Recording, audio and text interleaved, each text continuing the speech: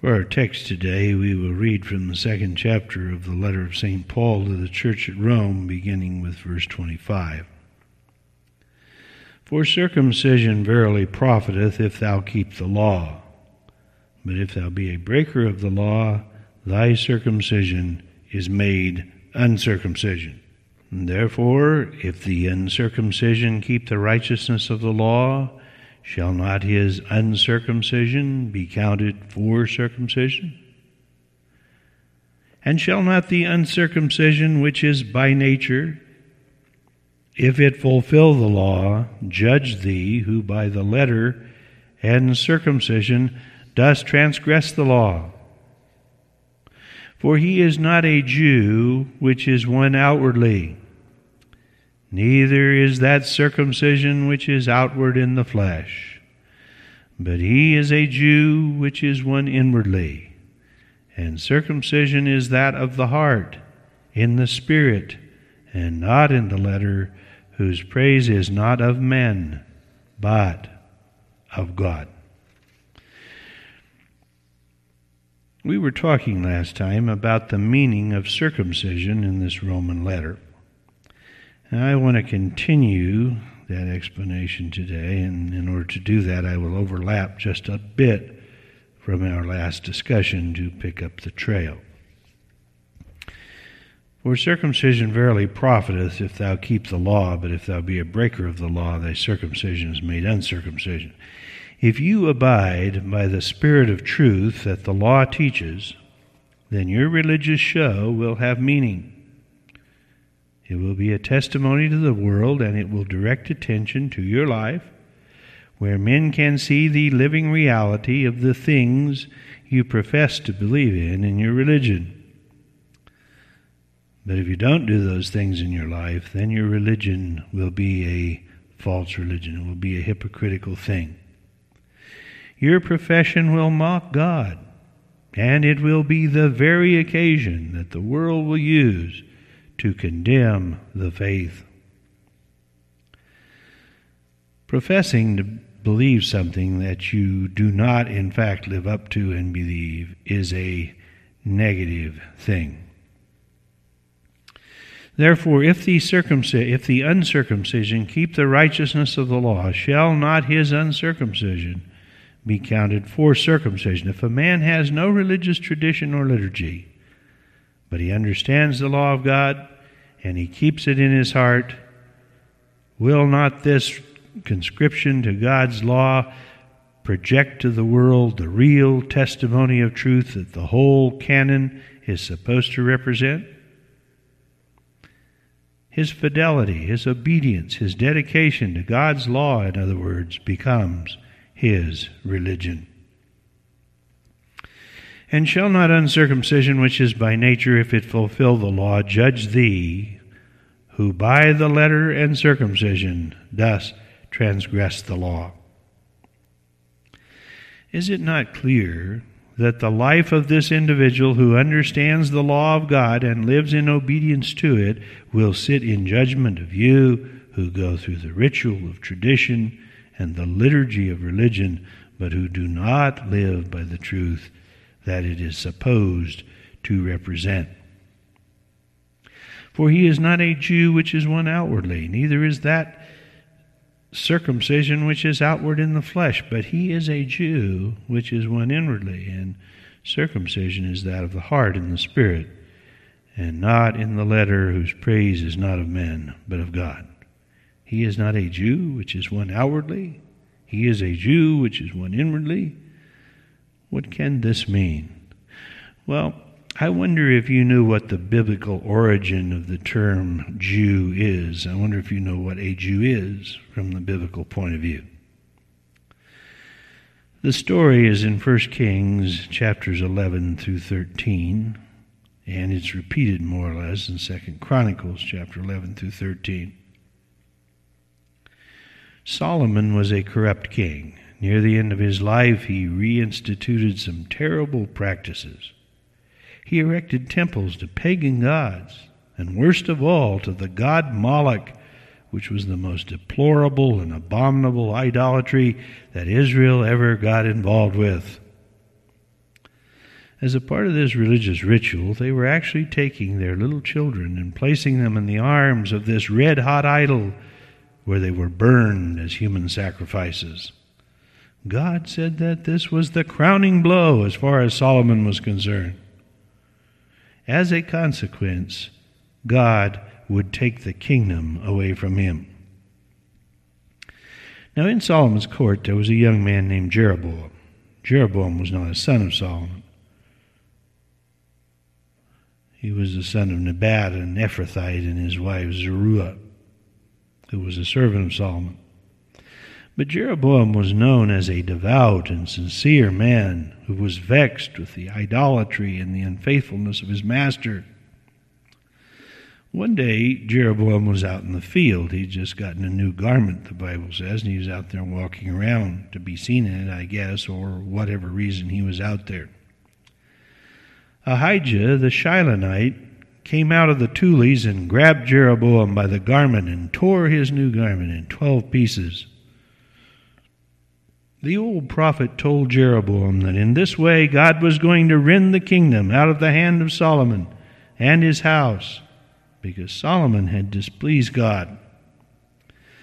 Ahijah gave Jeroboam 10 pieces of the torn garment and said that this meant that God was going to give him 10 tribes out of Israel, and that 2 would remain with Rehoboam.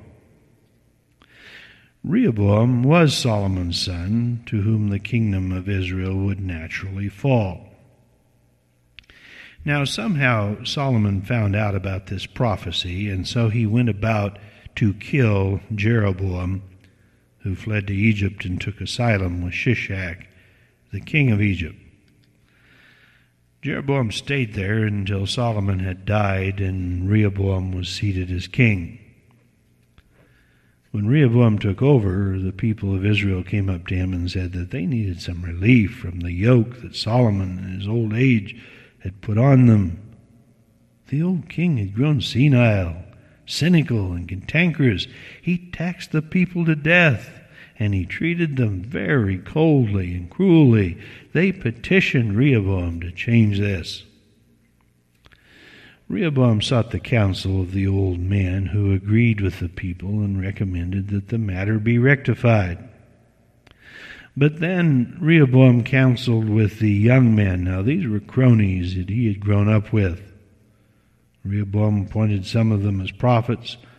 Later on he corrupted himself further by appointing some of them as priests against the specific and clear instructions of the law. These young men advised him not to give the people anything or to listen to their cries. They advised him to be hard, to establish his authority, and to take firm charge of the situation and show those people who was boss. They advised him to send Adoram to the people and tell them that Rehoboam's little finger was thicker than his father's thigh. Now, this was more than a threat to increase the tyranny and the oppression of Israel. It was actually a very degrading and dirty little phrase, really, which we won't go into. Adoram went to the people with this smart-aleck little speech, which made them so furious that they stoned him, and they rebelled against Rehoboam. Rehoboam fled back to Jerusalem for refuge and to try to come up with a plan as to what he could do about this rebellion. Meanwhile, the people took Jeroboam and made him king over Israel, leaving Rehoboam as the king of Judah, which consisted of the tribes of Judah and Benjamin. When Rehoboam heard it, he went to Jerusalem and gathered up 180,000 of the crack troops of the kingdom of Judah and Benjamin who had stayed with him, and the other 10, of course, had rebelled. Now with these, he would put down the rebellion and get the 10 tribes back. But while they were plotting their military strategy, Shemaiah, a man of God, appeared on the scene with a message from the Lord.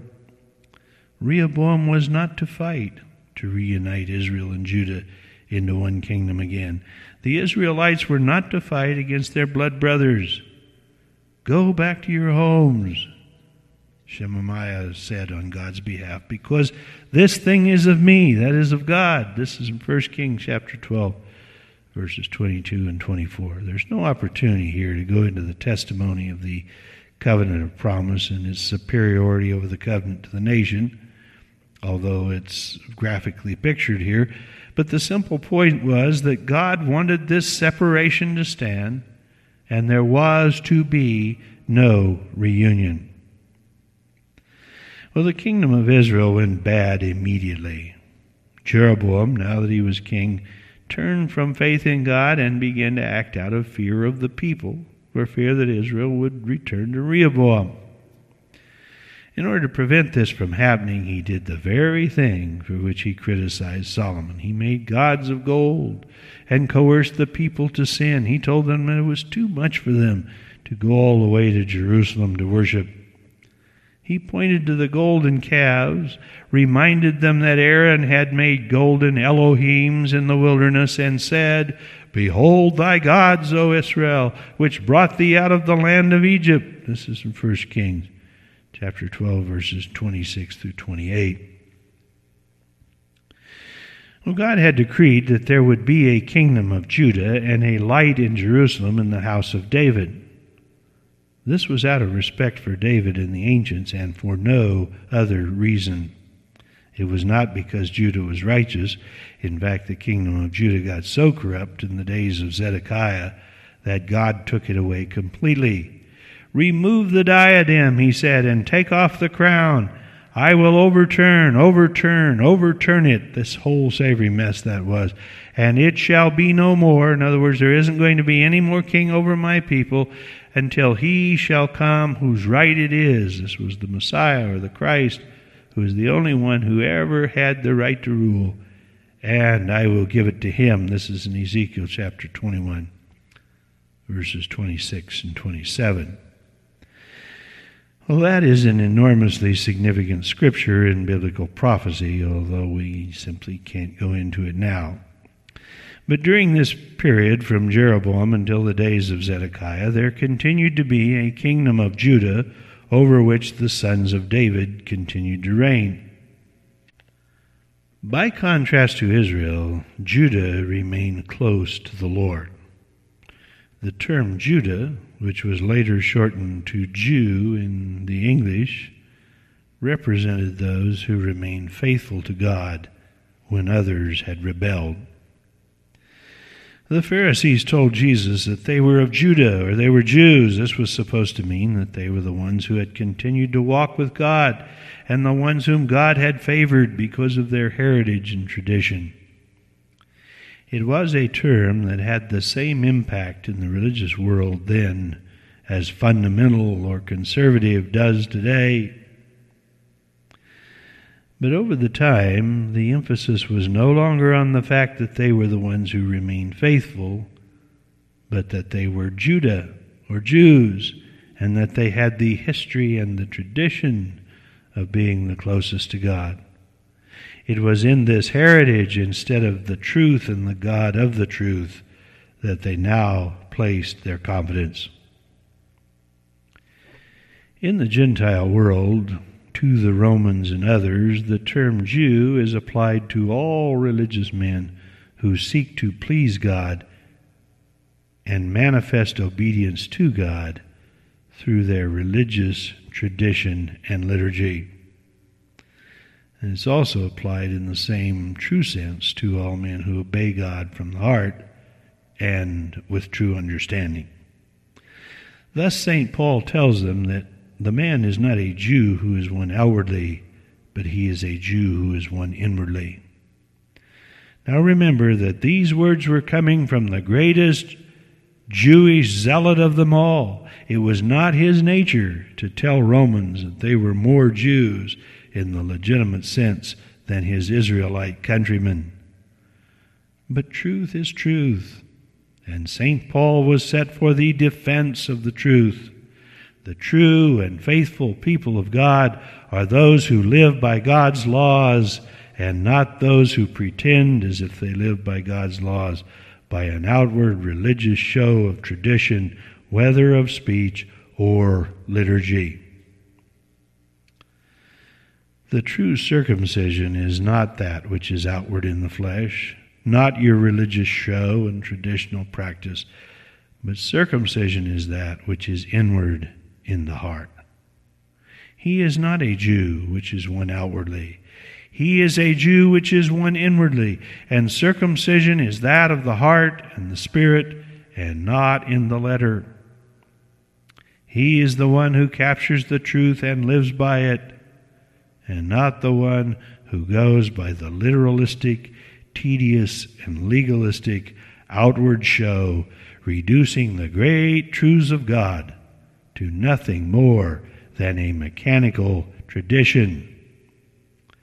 This man seeks to be praised of God.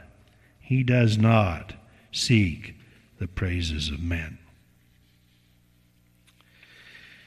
Well, if the Jews as a nation were not going to accept the Messiah, and if the rejection by that nation resulted in the voiding of the old covenant, which it did, and the establishing of the new covenant, that superior operation which was greater in glory and encompassed all nations of earth instead of just the nation of the Jews, then wasn't their unbelief really a good thing? And if so, why criticize the Jews for it? This follows the reasoning of the blasphemer Thomas Paine, who argued that if the most glorious thing that ever happened in this world was the death of Christ, and if Judas was the one who instigated the death of Christ by betraying him, then Judas ought to be the hero of Christianity instead of the goat. The same logic goes into the question about the unbelief of national Israel. If, in the sovereignty of God, it was planned that the nation of Israel would reject their Messiah so that the covenant of promise could come to all the world, then how could this have been anything but right? Why should there be any criticism of Israel? And why should any glory of being an Israelite remain now that the purpose has been realized? St. Paul rejects such thinking. The fact that God is great enough to make something good out of this situation in no way brings credit to the nation of Israel for their unbelief and for their rejection. We are never entitled to argue that if bad things result in good situations coming to pass, then the evil thing and the perpetrator of it are to be commended. Many of God's people have indulged in this kind of reasoning. Well, I think it was good that I went out and did these inferior things and learned those terrible lessons by experience because something good came from it. I think it must have been my 40 years in the wilderness, so I think it was good that I did that. One day we are going to find out that it was never good that we do wrong.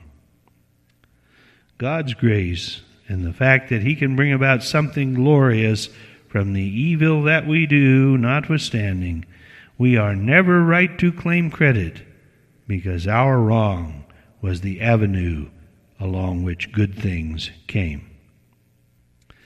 The very basis of the judgment is that the law of God was violated or that it was kept. That's how the judgment is going to be determined. Now, if the violating of God's law means that we deserve to take credit for having done something good, well, then God could judge no one as being a sinner, and then there would never be a judgment. In His sovereignty, God works everything after the counsels of His own will, and in the final analysis, everything that happened will turn out to the glory of God. But the perpetrator of wrong gets no credit whatsoever. Listen to verse 7.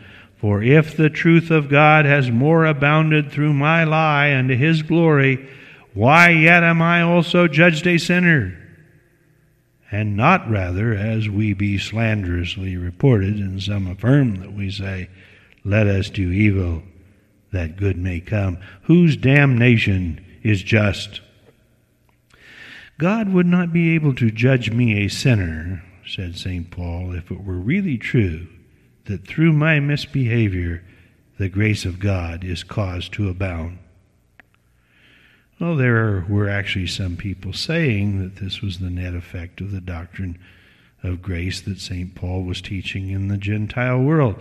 Sin causes the grace of God to abound, so therefore sin is good. No, this is part and parcel of the philosophy of modern theology too, and it's frightening and dismaying to those who understand the truth about God's grace. The frivolousness with which the modern church views evil, well, there's grace with God, and there's forgiveness with God, because of the gracious things that God does, and because the gracious God forgives. We're under grace, we're not under law, and so we can do as we please. This is evident in many churches and doctrines, and even some theologies like Bob George and the people-to-people movement. In the 6th chapter of this book of Romans, we will go into this subject thoroughly. Because we are under grace, shall we go on sinning? The deceit and the problem with that kind of reasoning will then be exposed. But here the issue is limited to the nation of Israel. The apostle says that nothing good can be credited to them for their unbelief and the rejection of the Messiah.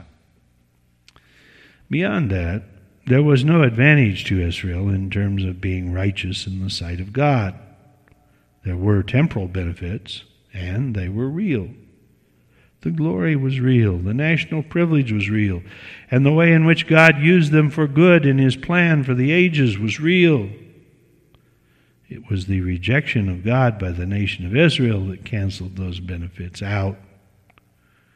But there really was a benefit, and there really was glory on that mortal level connected with that nation. So what does this mean then in terms of being righteous or acceptable in the sight of God, or in terms of being a value in the sight of God? In verse 9, he phrases the question, what then are we better than they? Now, St. Paul, of course, was a Jew or an Israelite.